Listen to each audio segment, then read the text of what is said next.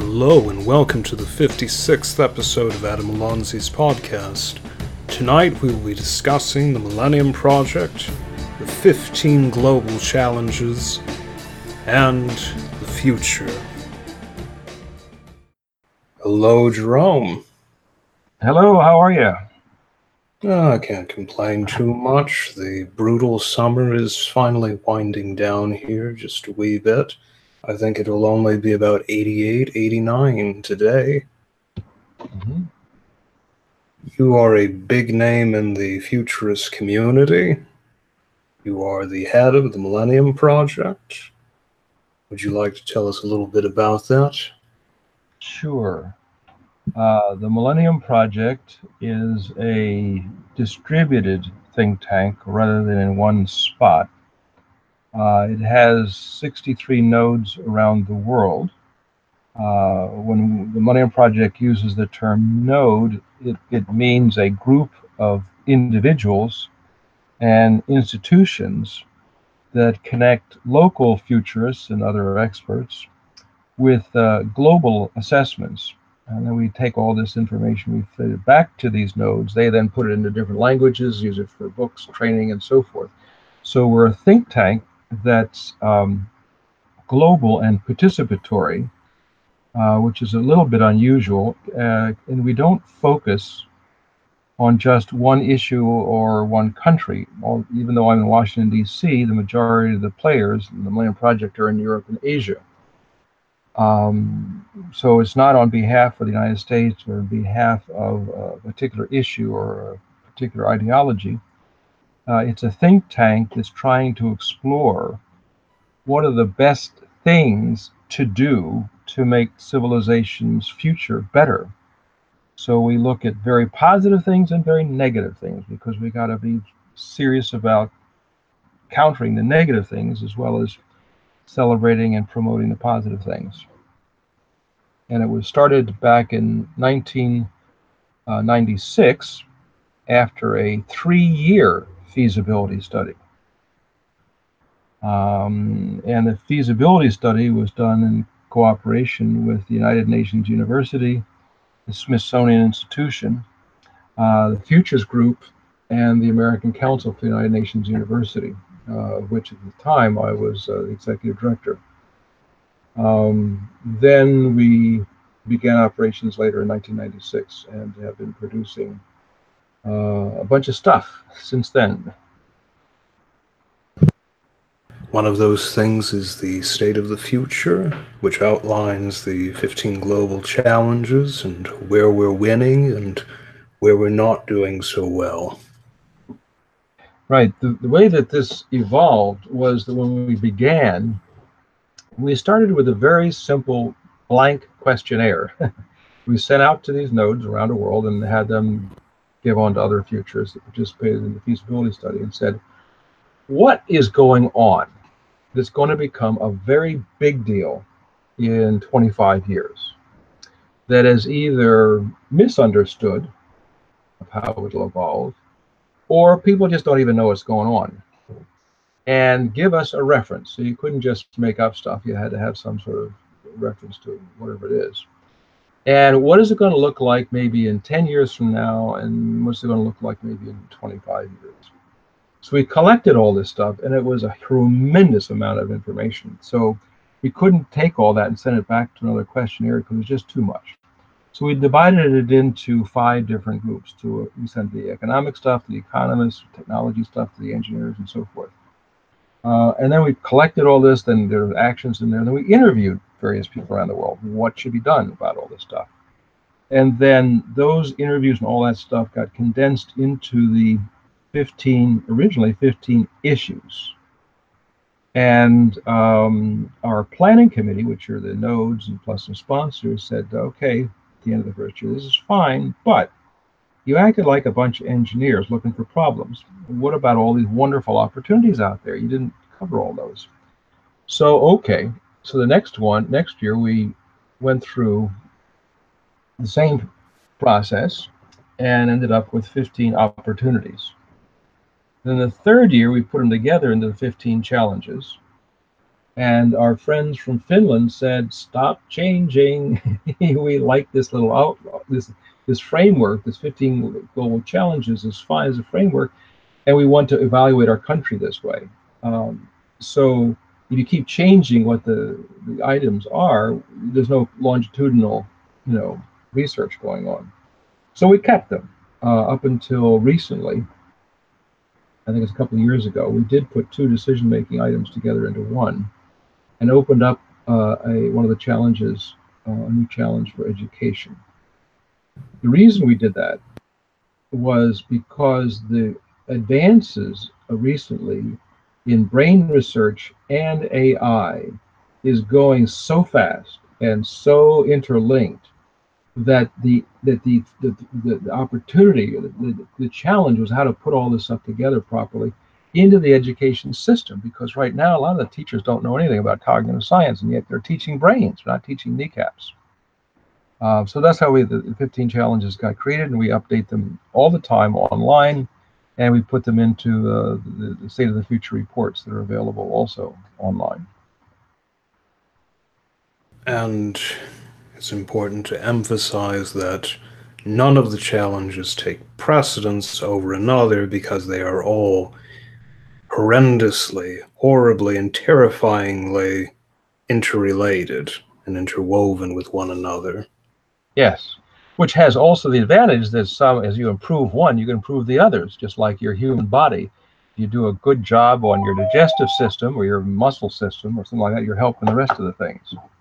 So I suppose one question someone might have, and some of my friends who are into bottom-up approaches to everything, is why do we need futurists to solve issues like clean drinking water, sustainable energy sources? Aren't those just going to come from private companies and their engineers? Well, a lot of it can, that's true, but some things are global in nature. Like if you do everything perfectly in your neighborhood, that's not going to turn around global climate change. We have to have some mega solutions for mega challenges as well. Also, if you come up with a good approach in your backyard, why not share it with the other backyards? So we do need to have a large overview of the whole system so that an individual or a country or a corporation can see, where do I fit in the overall picture, and how is that overall picture changing, and how do I then think ahead in such an environment to draw on the best that the world has to offer in terms of ideas, strategies, technologies, and so forth. So, for example, making sure that a water crisis does not ignite conflict between two countries that share a river can potentially prevent World War III. Yeah. Yeah, look at the old Nile. I mean, you've got a lot of countries along the Nile that are now just beginning their industrialization. Industrialization uses a lot of water.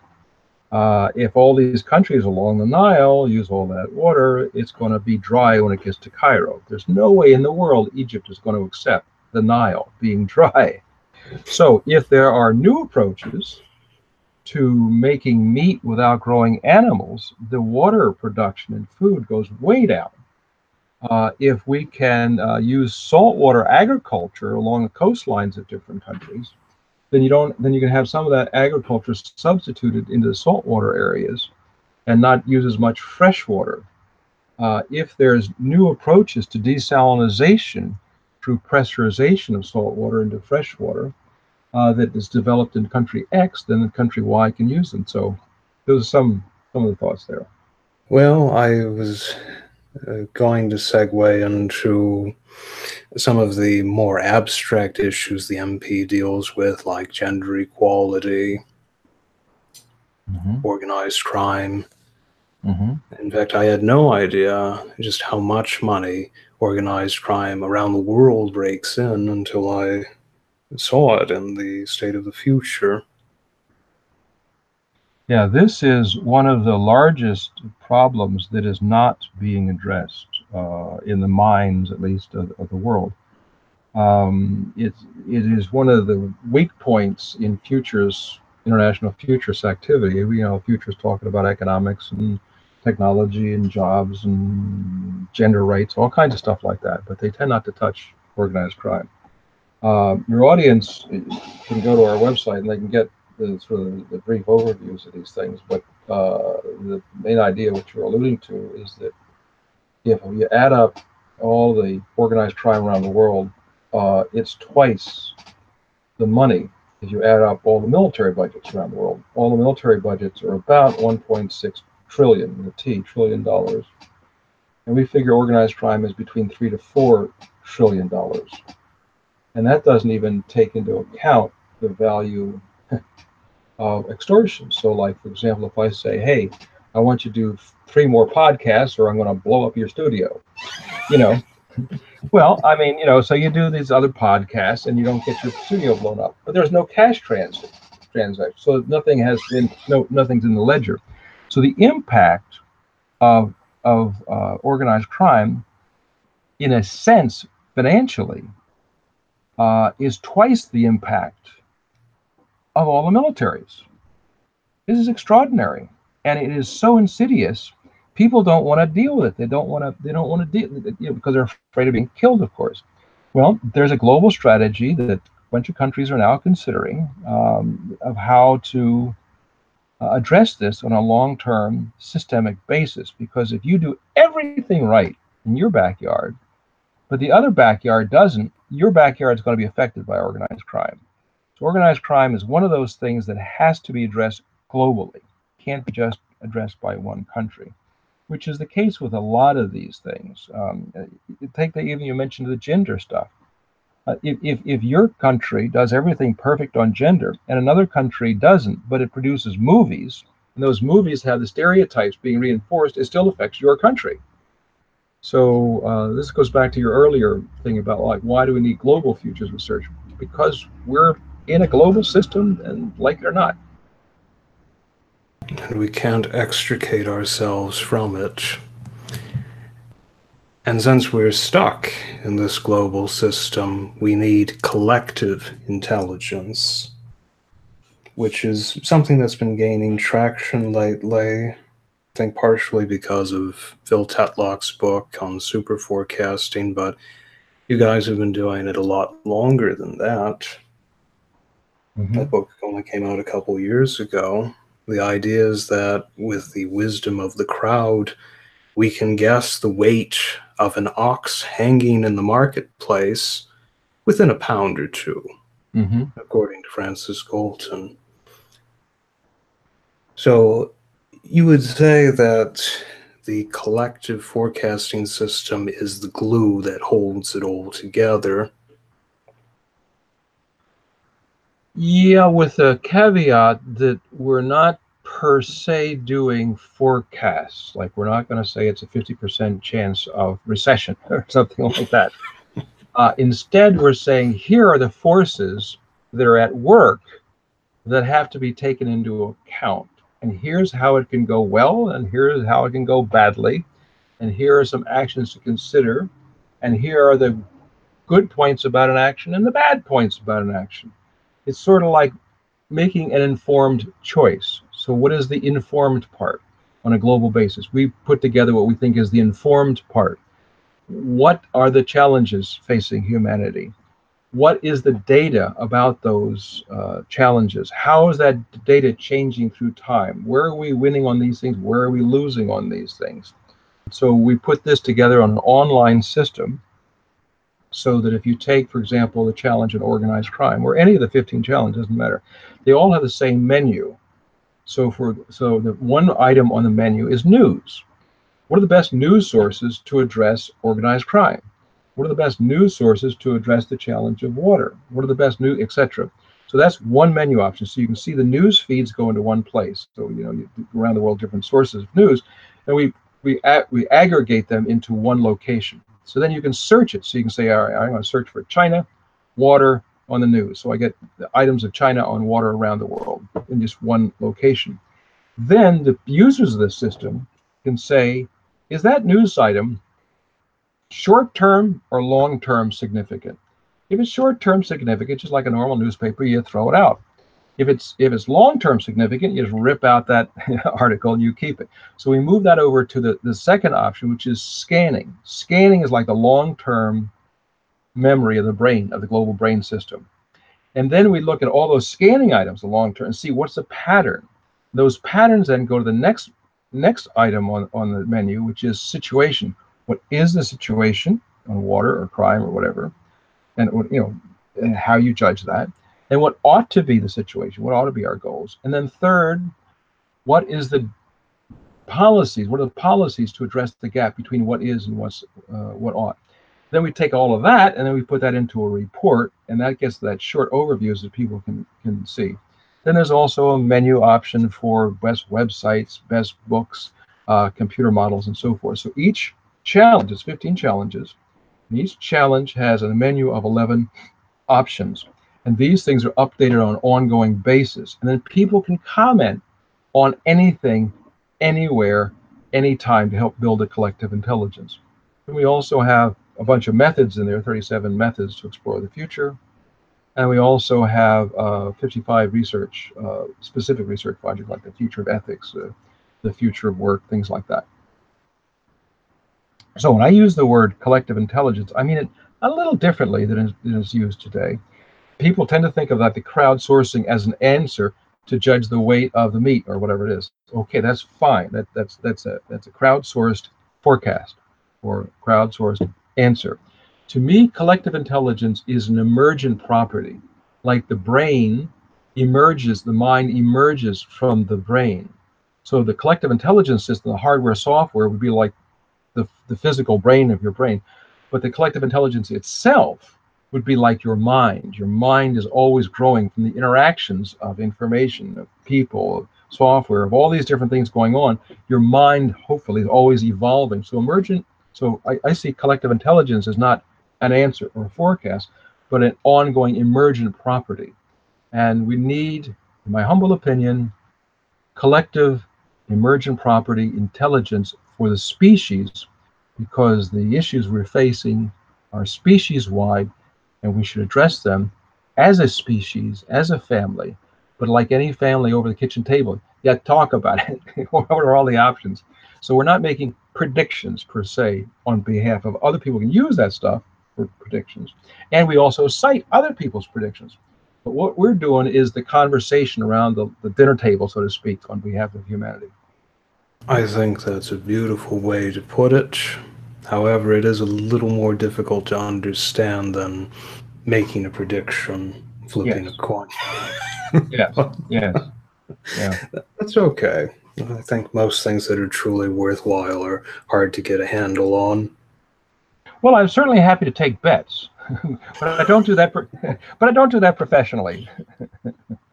Well, it also gives the MP, and the final section of the State of the Future involves pretty far out possible trajectories of the fairly distant future, and given the rate of progress 10, 20 years down the line is really anyone's guess.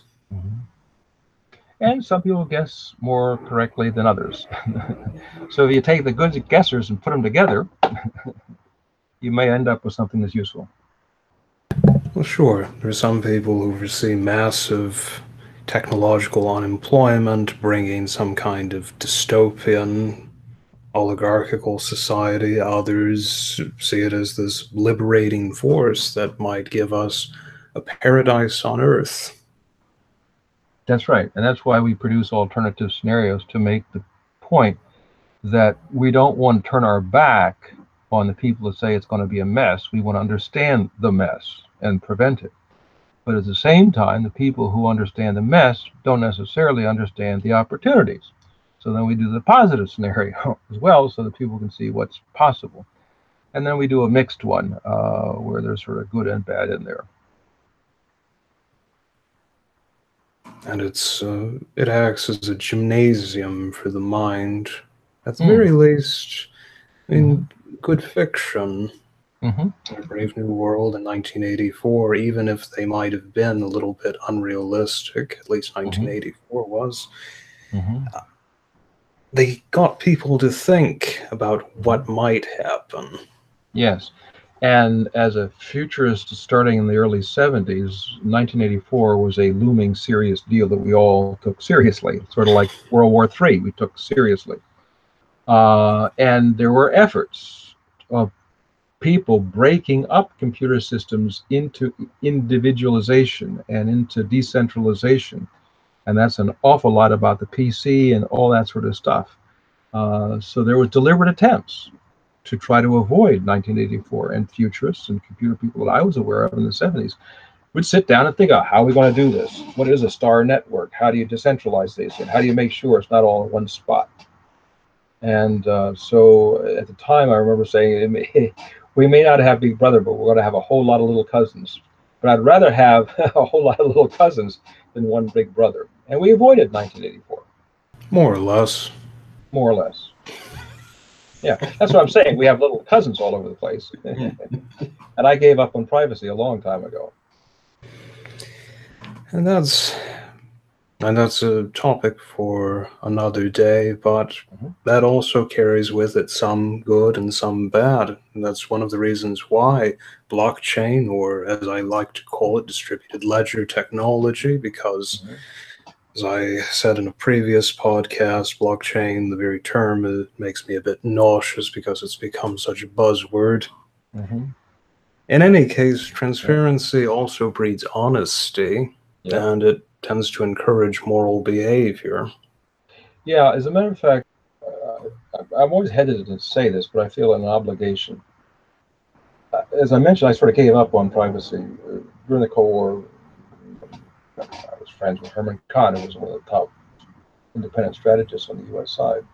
So the idea of having private conversations wasn't taken too seriously. But what it did, it has affected me, and I think, I'm, as you can tell, I don't like saying this, but I think it made me a better person in the following way.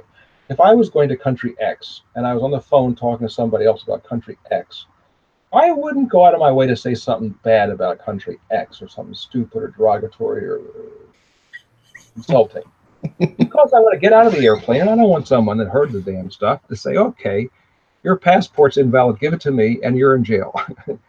Now, I'm exaggerating this a little bit, but I think that your listeners can appreciate the idea that it's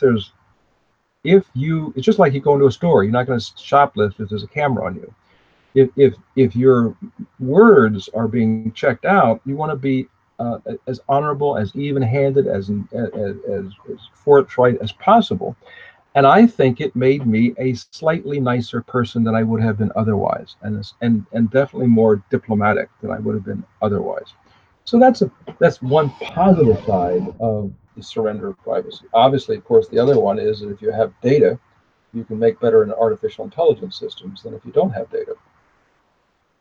Well, I hate to go back to Philosophy 101 or Ethics 101, but virtue is a habit, and even if Mm. it's by force, eventually you learn to become virtuous. At Yep. least according to Aristotle, I mean, but he Yeah. also thought women had more teeth than men, so Yeah. Yeah. Yeah. He didn't get everything right, but he got a lot of stuff going on. Yeah, but that idea of the habit, that I would be an example of what he was talking about, because over the years it became a habit. one of the questions that I'm sure is on a lot of people's minds, especially given the events of the last 2 years, is how can we preserve democracy around the world? Free press is a key one.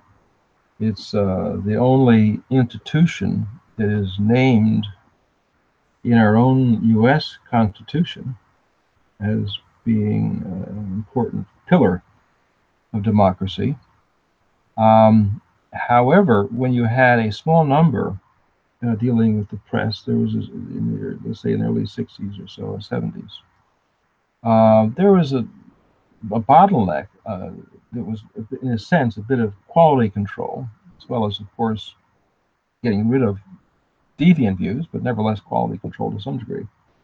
But now, when we have an open spigot for everything, it's like anything goes, and information pollution is like industrial pollution. Now we've got information pollution like crazy, and we're not sure what to believe. And this is a problem because it was Benjamin Franklin, who I would point out was probably the first American futurist. Benjamin Franklin said that an informed, knowledgeable, informed public was the cornerstone of democracy. So, as everyone is, it's a cliche now, we're all got tons of information, but we're just not very smart about a lot of stuff. We have so much information pollution. We can't easily separate the signal from the noise. And that is a very, very, very disturbing trend. I wrote about information warfare in a book called Future Mind about 30 years ago. Then the Cold War was on. If you took out the word Soviet Union and put in the word Russia, the chapter on defense reads like the present tense, unfortunately. Information warfare is a very, very large problem that we are not systematically dealing with, that I can tell at the moment.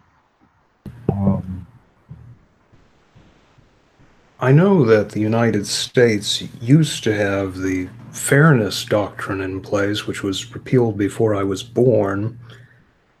I don't know if other countries have had analogous acts, or what has happened to them, but it seems that balanced coverage to some extent has to be enforced from above, because there doesn't seem to be any incentive to do that. Well,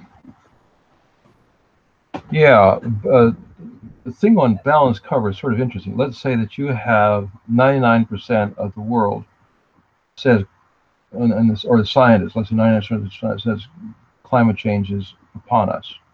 And 1% says, well, there's too much uncertainty, I can't claim that.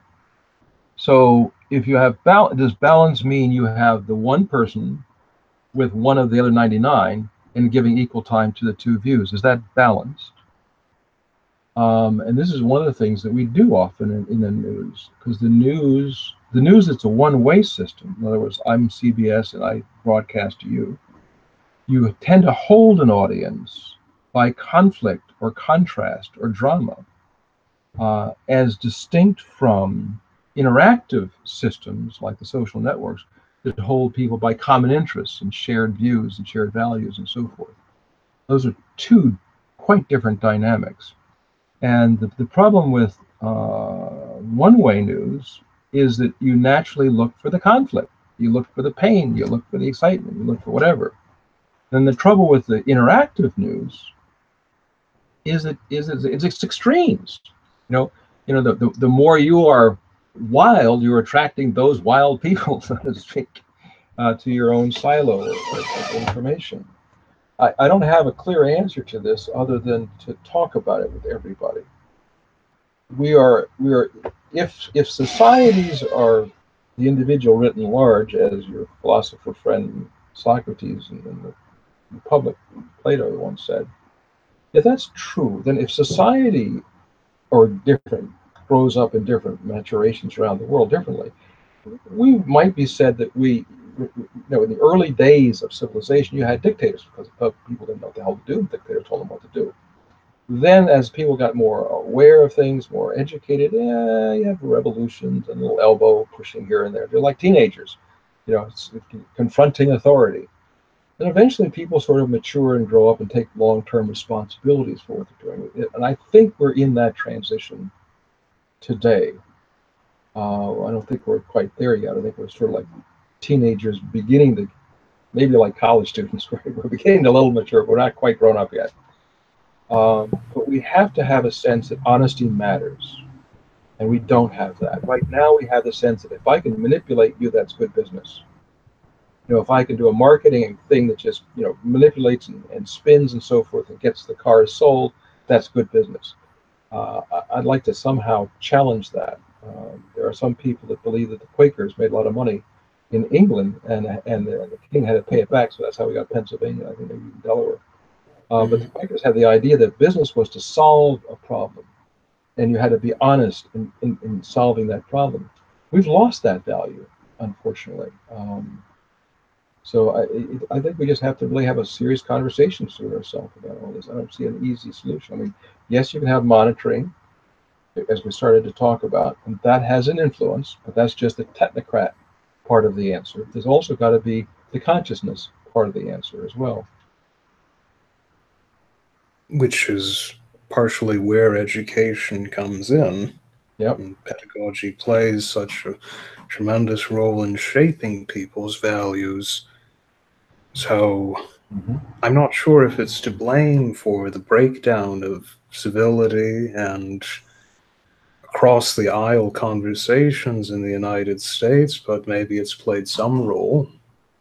Of course, it's like most complex issues, it's hard to pinpoint what went wrong, but what is clear is something did. Yes.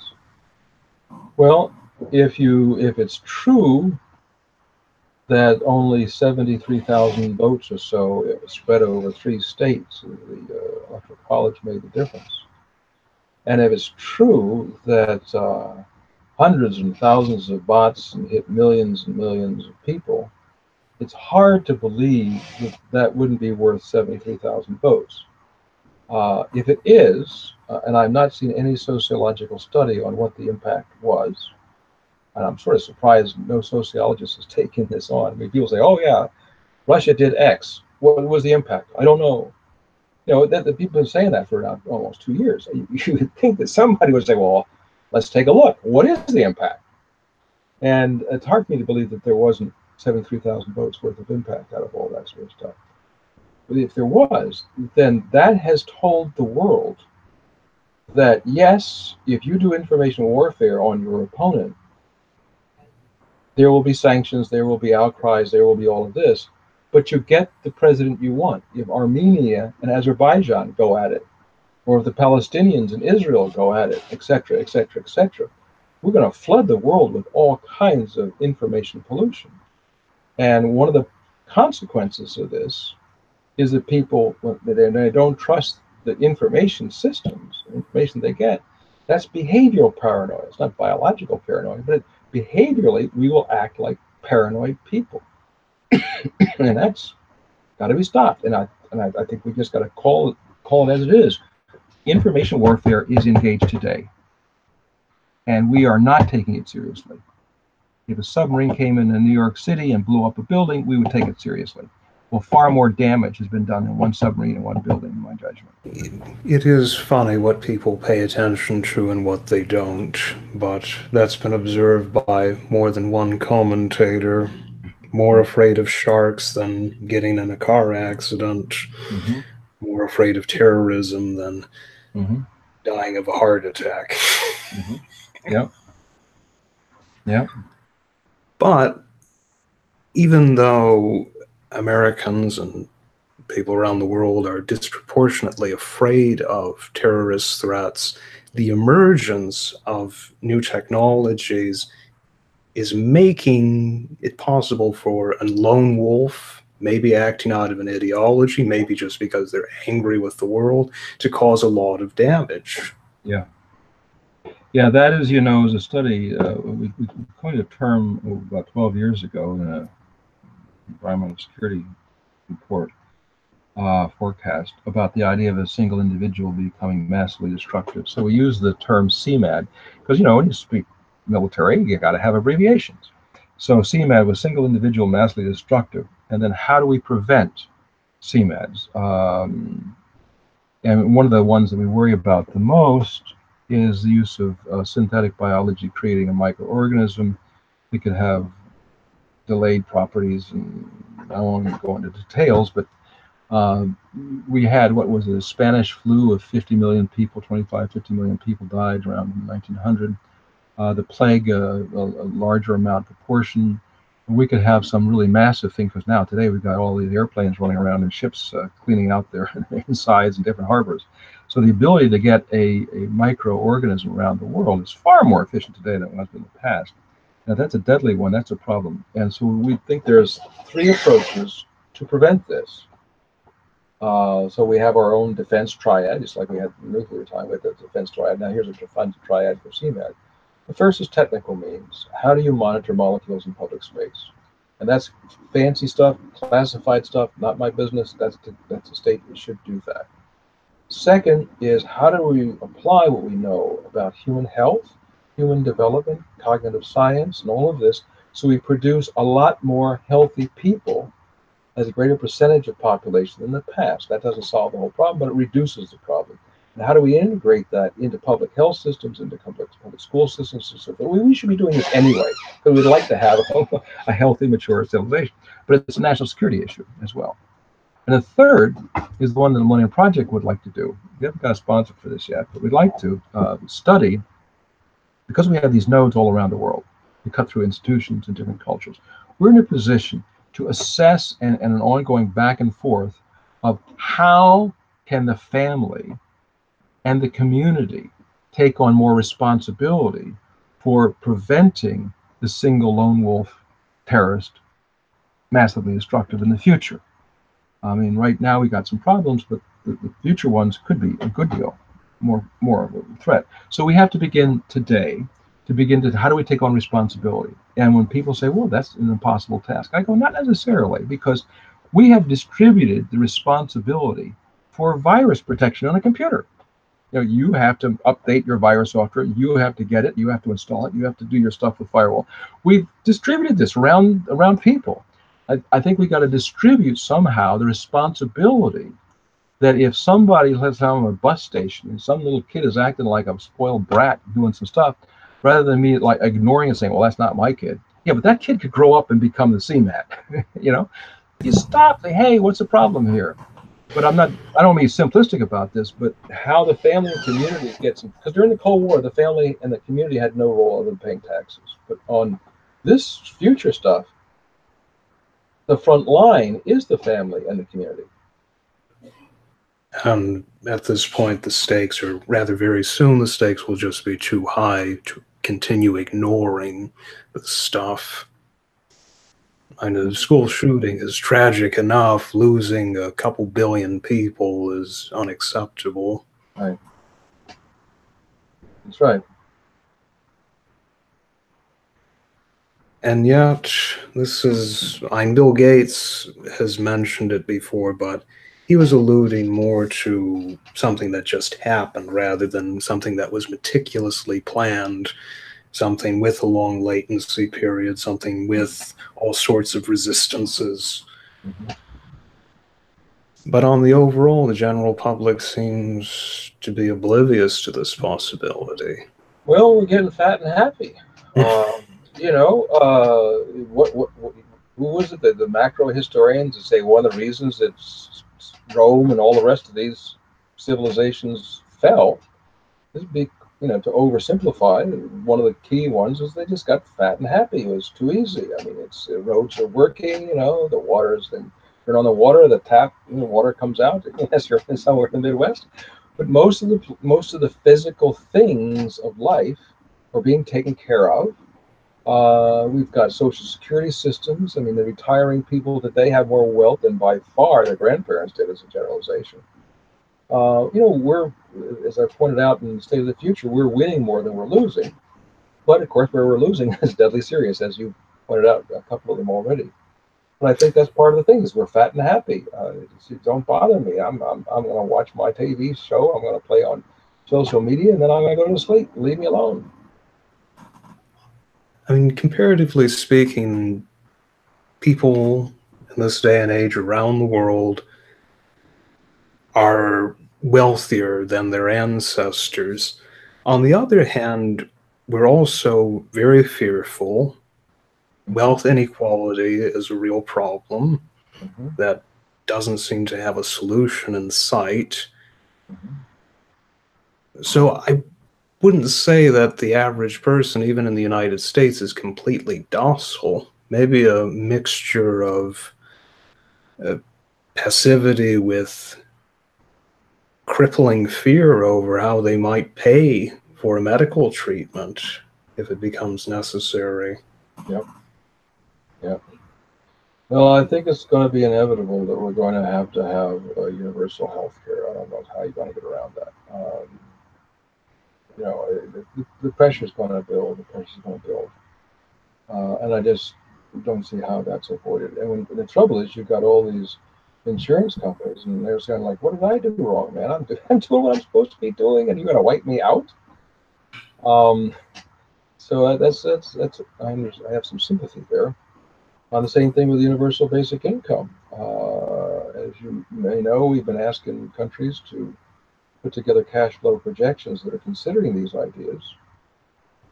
And so far, I haven't seen any cash flow projections. So I haven't seen any evidence of financial sustainability.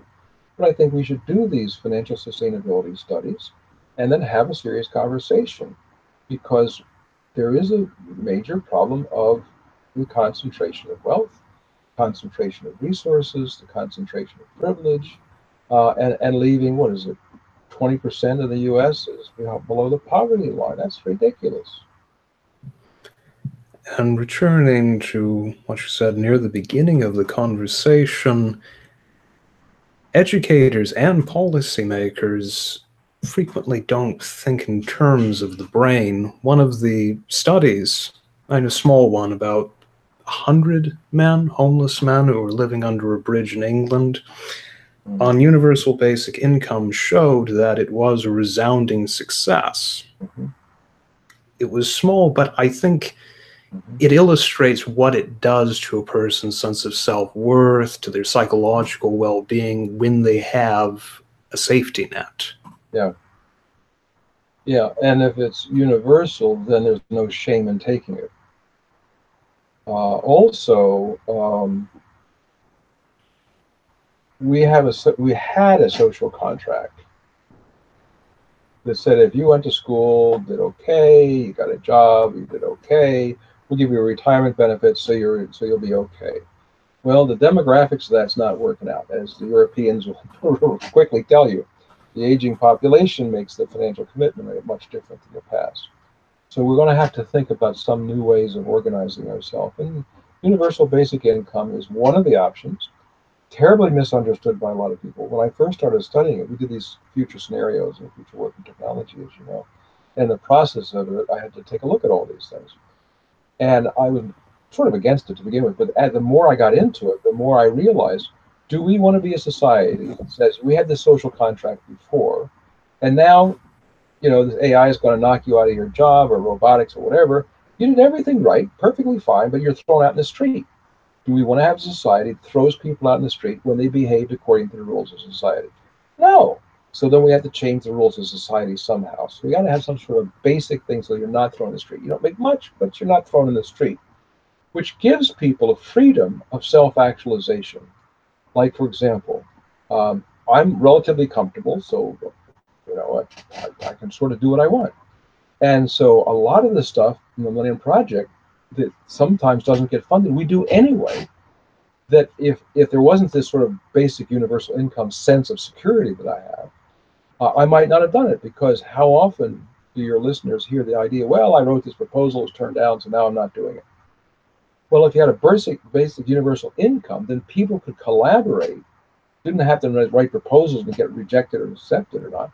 They can just sort of do it, as the sports folks say, just do it. There's a lot of things we can just do if you knew that your basic needs are met, as Maslow would say, and you got your self-actualization needs met by social media and so forth, then eventually you do self-actualization. So what happens when you got a technologically augmented society becoming more intelligent and knowledgeable than before, and self-actualizing and not panicking about whether they're going to get sick or not?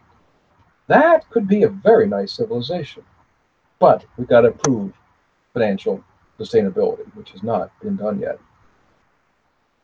Yeah. Better people create better civilizations. Who would have thought it? Yep. It's overlooked. But I don't want to rip on policymakers when I think of the issue of AI security. For instance, there are a lot of folks, engineers who work in AI, who dismiss it immediately because to them it is linear algebra and some fairly advanced probability theory, and that's all it is. But in the very long run, it could acquire something like consciousness. Surely it has to be endowed with values, and we have to think about what those values are going to be and how the software might interpret them down the road. Yeah, that's what they refer to the utility problem, and it is gigantic. And a lot of people as you know, are working on it full time right now. But for your listeners that may not be aware of it, imagine you have an AI driving your car, and you have in their AI that young people are more valuable than old people if somebody's got to die in an accident, because we have a value that they've got more of a life to live or something. Okay. Now, what happens if the car is in an accident situation and there's one young person, if you go to the left, is going to die, but there's 10 old people to the right is going to die? What is the decision of the car in that situation? These are massively complex and difficult things to work out, and it's way beyond my ability to cover in a short period of time here. But one thing I would want to leave with your audience is it's useful to make a distinction between three kinds of AI, which get confused. Narrow AI is what we have today with driving the car, diagnosing cancer, and so forth. So the AI that drives the car cannot diagnose cancer and vice versa. That's narrow. It's still machine learning. It's still taking in data and learning and getting better, but it's within this category. General AI is more or less like us in the sense that it can adapt to a situation, find new information around the world, rewrite its program based upon all kinds of feedback systems, so it gets smarter all the time. The third one is general intelligence that sets its own goals. That's what science fiction is talking about, and that's what Elon Musk is worrying about. We're not there yet. But the reason we should take it seriously today is we may get to general intelligence in 10 or 15 years or so, and we don't know how long it'll take to go from general intelligence to super intelligence. It might be almost instantaneously developing the sort of consciousness that you're referring to, or it may never happen. The general intelligence may never happen either, by the way. None of these are guaranteed. But we have to, as honorable futurists, we have to look at these possibilities, which goes back to the business about predicting and forecasting. We're not predicting this will happen. We're saying it can happen, it might happen, and we got to figure out what to do about it so we don't back into it with our eyes closed and all of a sudden end up in the science fiction movies. Yeah, I don't foresee digital computers giving rise to anything like consciousness, but there are some senior folks in the AI community who do. Anyone's guess. But still, it's sort of like brushing your teeth. You don't brush your teeth today because you're going to get a bunch of cavities tomorrow. Right. A little prevention's a good idea. Yeah. Especially if it involves all of us being converted into paper clips. Well, back on your point just before, it's true that birds fly, and it's true that airplanes fly. They both fly, but they're not the same thing at all. So if consciousness evolves, it may not be consciousness like yours and mine, but if it is responding to feedback and news and all kinds of other behavioral properties of consciousness, then I think the behavioral properties that one would list could probably very well be done in general intelligence.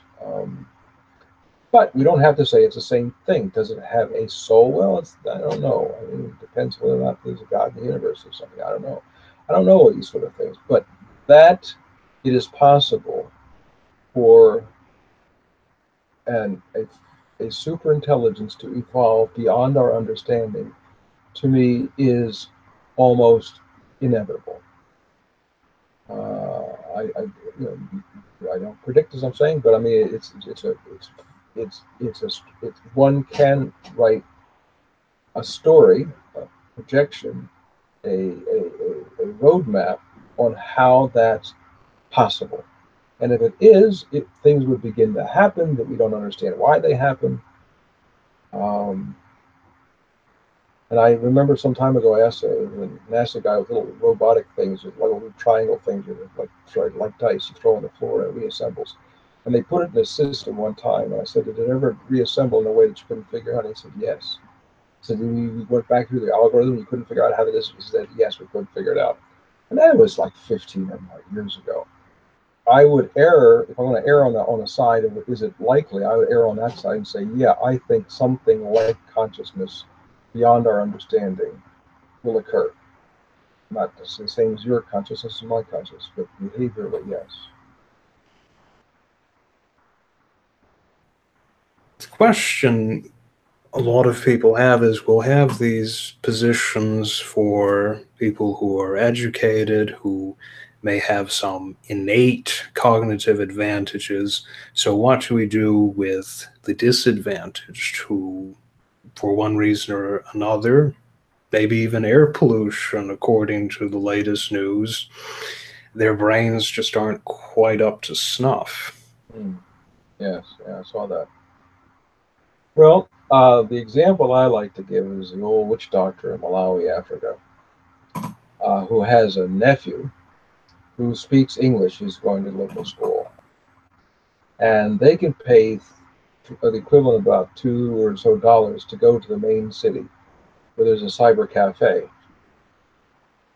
and pay another couple of dollars and get a access to the cyber to a computer, take out a website, take a photograph for the witch doctor, and say witch doctor consultancy, €5 or something like that, and click here.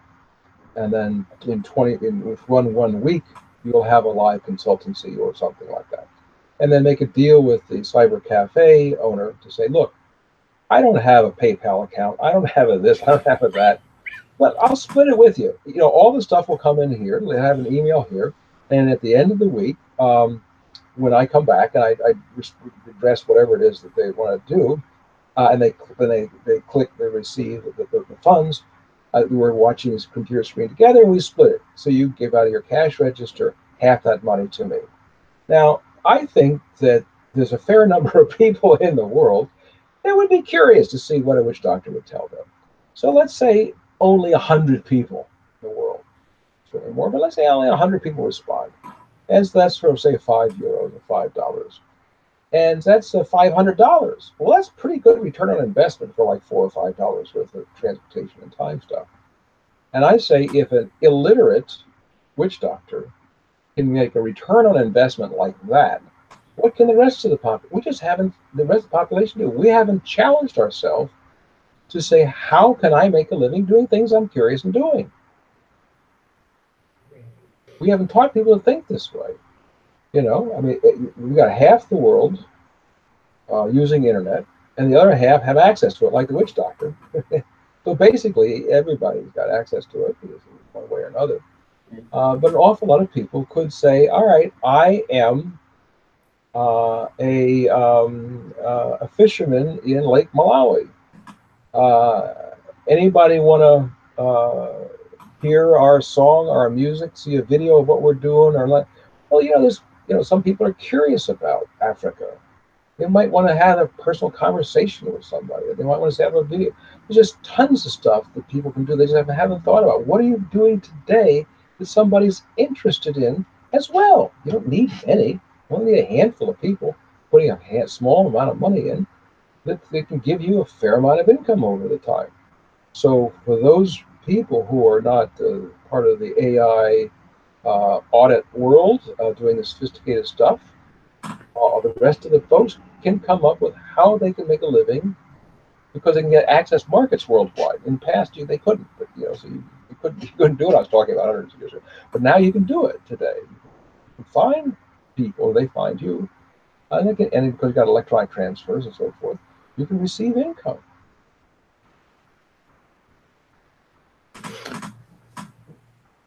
Yeah, and I am surprised, for instance, technologies like Bitcoin, how quickly they've been adopted by countries we consider second or third world.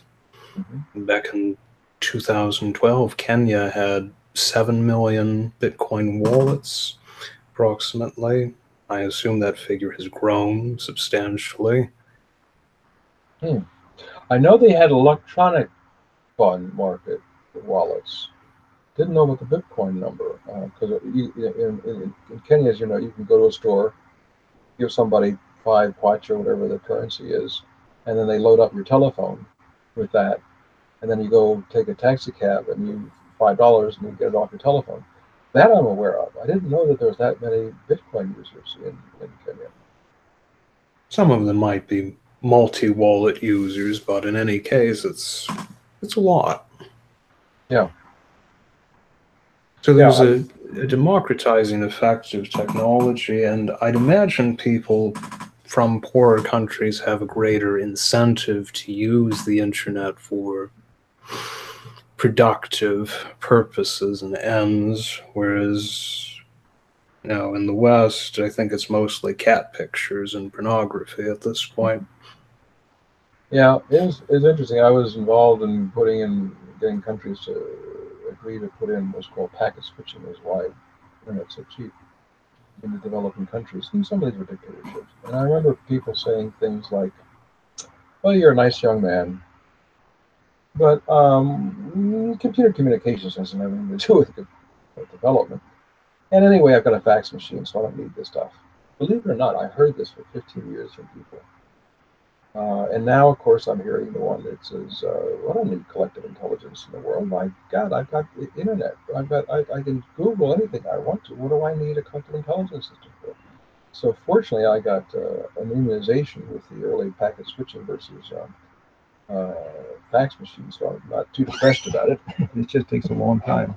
So these ideas of people not well educated in a advancing technological world not being able to make it, I think they can with some of these ideas, but it's just going to take a lot of time to actually convince people that this is possible and to get it in the education system. I know no elementary teacher in the world teaching people in the classrooms is how can you connect with people around the world that is interested in you, other than social media. That's a different approach.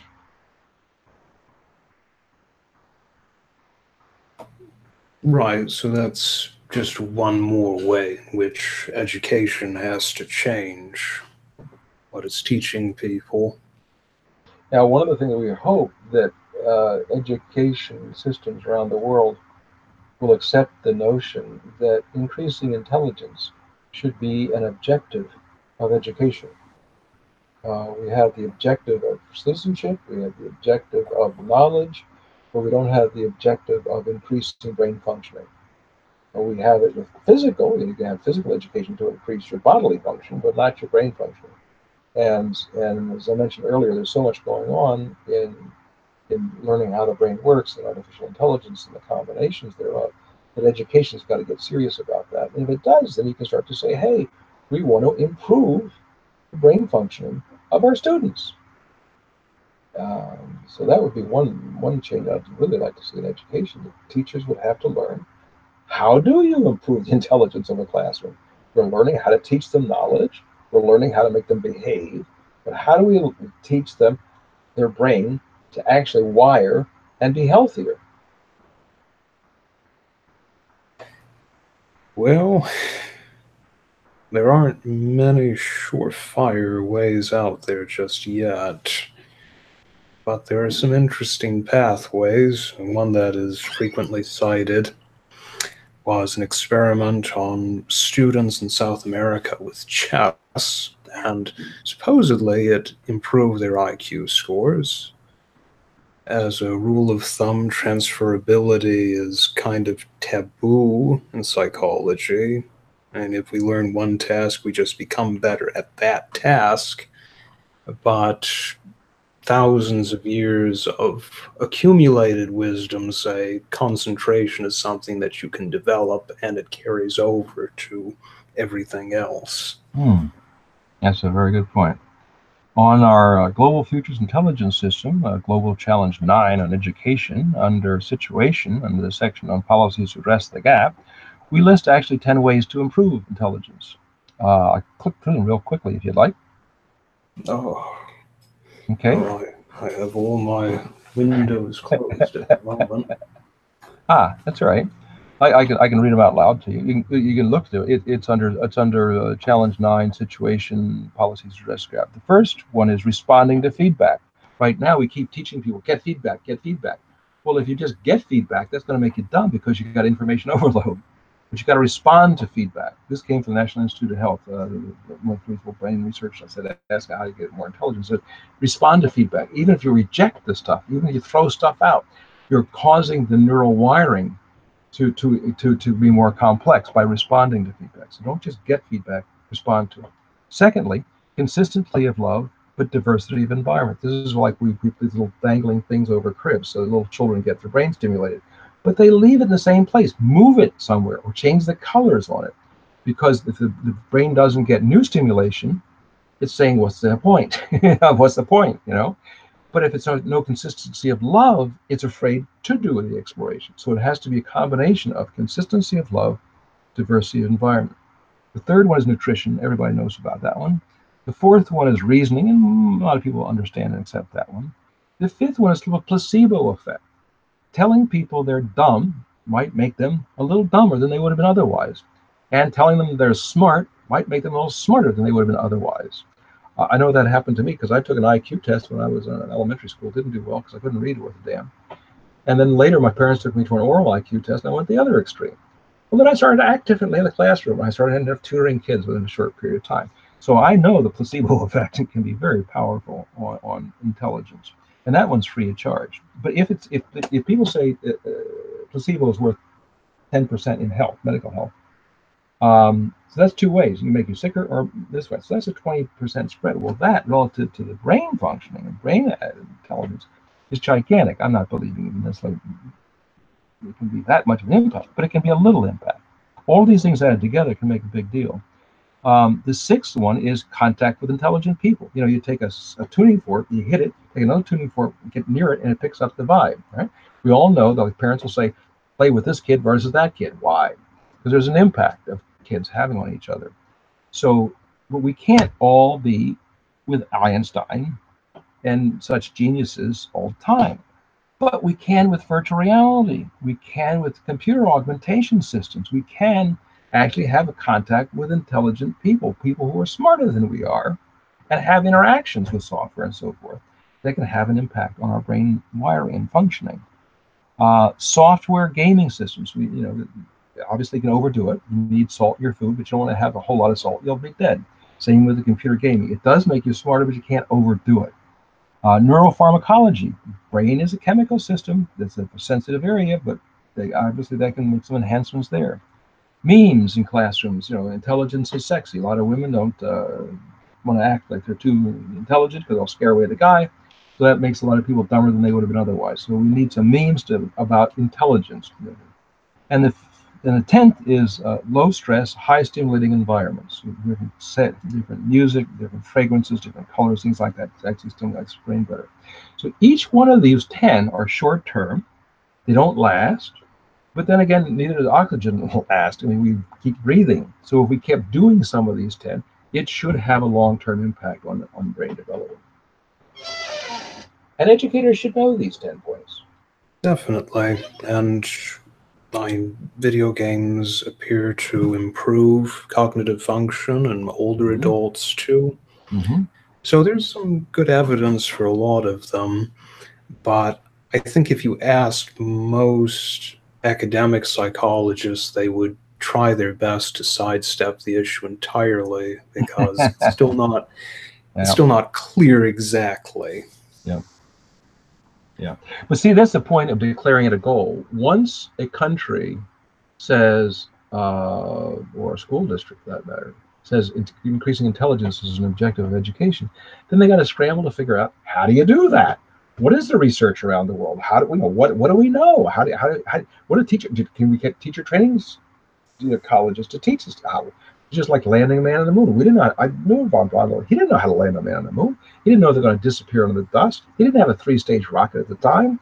There's tons of stuff we didn't know about landing a man on the moon. We know more about how to retrieve and train functioning today than we know how to land a man on the moon. But we declared it as a goal, and we marshaled resources and did it. You should do the same thing with this. I absolutely agree. We just have to figure out how to market it to the people and the psychologists. And it's very similar to the issue of getting aging classified as a disease. There are some valid objections from professional pathologists, and then there are others that are more just knee-jerk, visceral objections to, well, everybody ages. Yeah.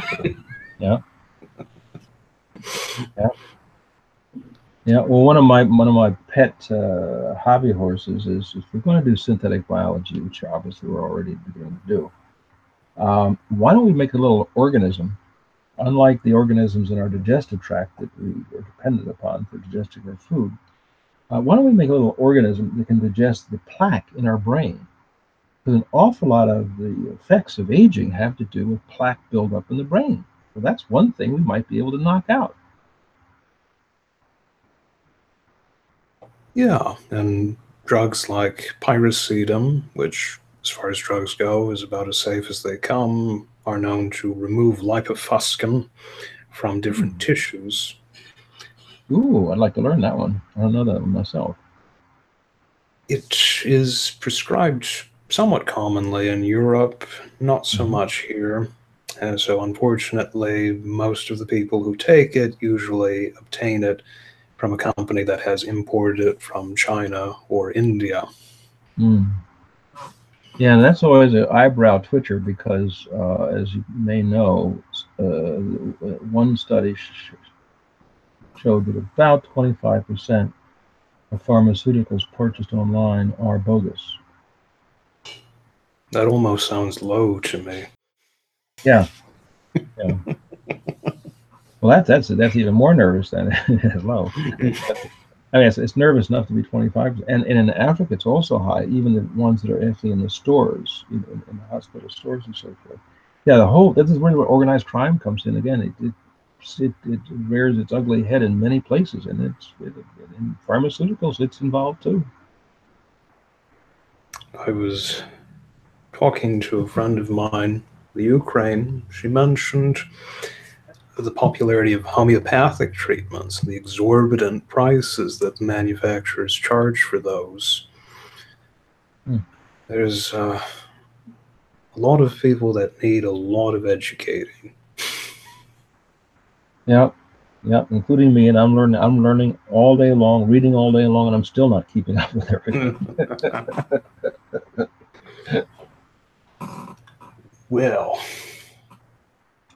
we've covered a lot of ground, and the audio, I'm guessing, is pristine. I've always been pretty pleased with what comes out of Hangouts.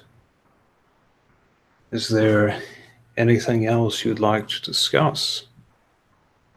No, the main thing is, if your listeners just do a Google on the Millennium with 2 N's and 2 L's -project.org, they'll find our main website, which is a gateway to a whole lot of the stuff we just talked about. Oh, yes, I'm going to add pretty ads with background music to the beginning and the end of this podcast. Have a good day. Enjoy. And you too. And don't say anything nasty about Country X. Or if you do, don't go to Country X. All right. Bye-bye. Bye-bye.